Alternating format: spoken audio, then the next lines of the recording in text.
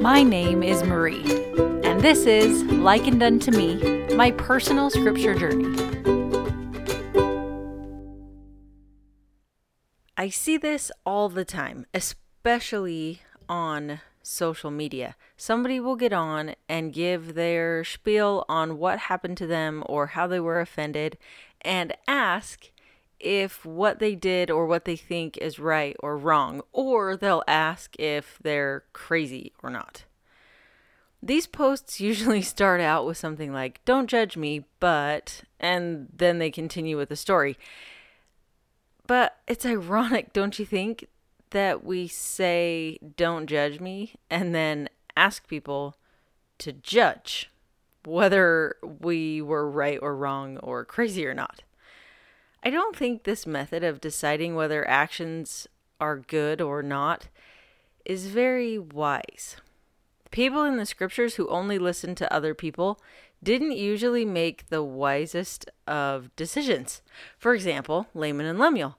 They were consistently deciding between themselves whether Nephi or their dad Lehi was crazy or not. And eventually, Nephi had to run from them for his life. King Noah is another example. At one point, King Noah is almost convinced that he should listen to Abinadi. After Abinadi has finished his message and they throw him back in prison for 3 days trying to decide what to do with him, they inform him that they will kill him if he doesn't take back what he said. But he refuses to and warns them of the consequences they will face if they kill him. Then this is what it says in Mosiah 17. "And now King Noah was about to release him, for he feared his word, for he feared that the judgments of God would come upon him." King Noah is almost ready to let Abinadi go. He's this close. But then this happens. "But the priests lifted up their voices against him and began to accuse him, saying, 'He has reviled the king.' Therefore the king was stirred up in anger against him, and he delivered him up that he might be slain." King Noah chose to listen to the voices of his priests, which were probably pretty loud, instead of the voice inside him telling him that what he was doing was wrong. Now, I'm not saying that we should never listen to other people. The prophets and scriptures are there to be a measuring stick. They give us red flags and warnings if we're getting too far off. Other people can be a source of wisdom and truth, but we shouldn't rely solely on their opinion. Nephi never did that, not even when the prophet, who just happened to be his dad, was the one that said it. Every time Lehi receives revelation for his family, Nephi gets his own witness of it. When they leave Jerusalem, when they have to get the plates, even with the vision of the tree of life, Nephi wants to know for himself what it means.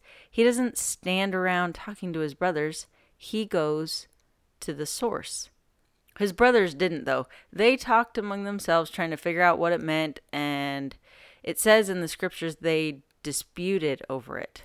When they don't seem to get it, Nephi just says, "Have ye inquired of the Lord?" There's a scripture in Doctrine and Covenants about receiving answers from God that is sometimes taken out of order. I know I've taken it out of order.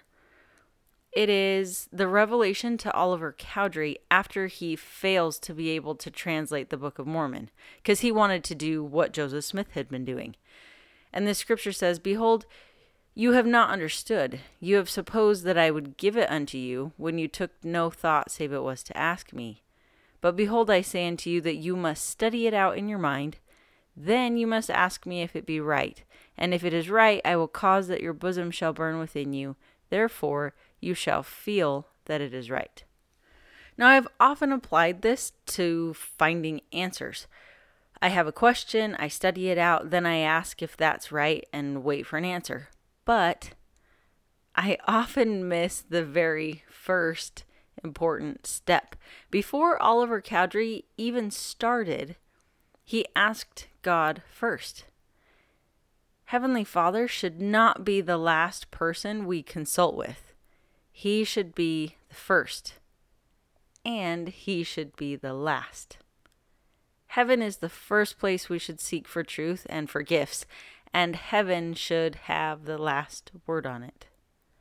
I'm going to submit that asking a bunch of broken, imperfect people if our choices or ideas are right or wrong is not the wisest of actions. We can gain thoughts, insights, and often truth from those around us, but we should always look to Heavenly Father and the Holy Ghost for confirmation. They will direct us. Our Savior Jesus Christ and His atonement will make it possible for us to enact the changes we need in our lives, either of healing or repentance, to make sense of things, to know whether we are right or wrong. Joseph Fielding Smith taught, "It was never the intention of our Father in heaven to leave men to grope and feel their way in darkness without any light to guide them. All down the ages from the beginning, our Father in heaven has shown His kindness for His children and has been willing to give them direction." Our Father in heaven is willing. Am I willing to ask? Thanks for listening. Any quotes or scriptures or stories that I used are cited in the description. This is likened unto me, my personal scripture journey.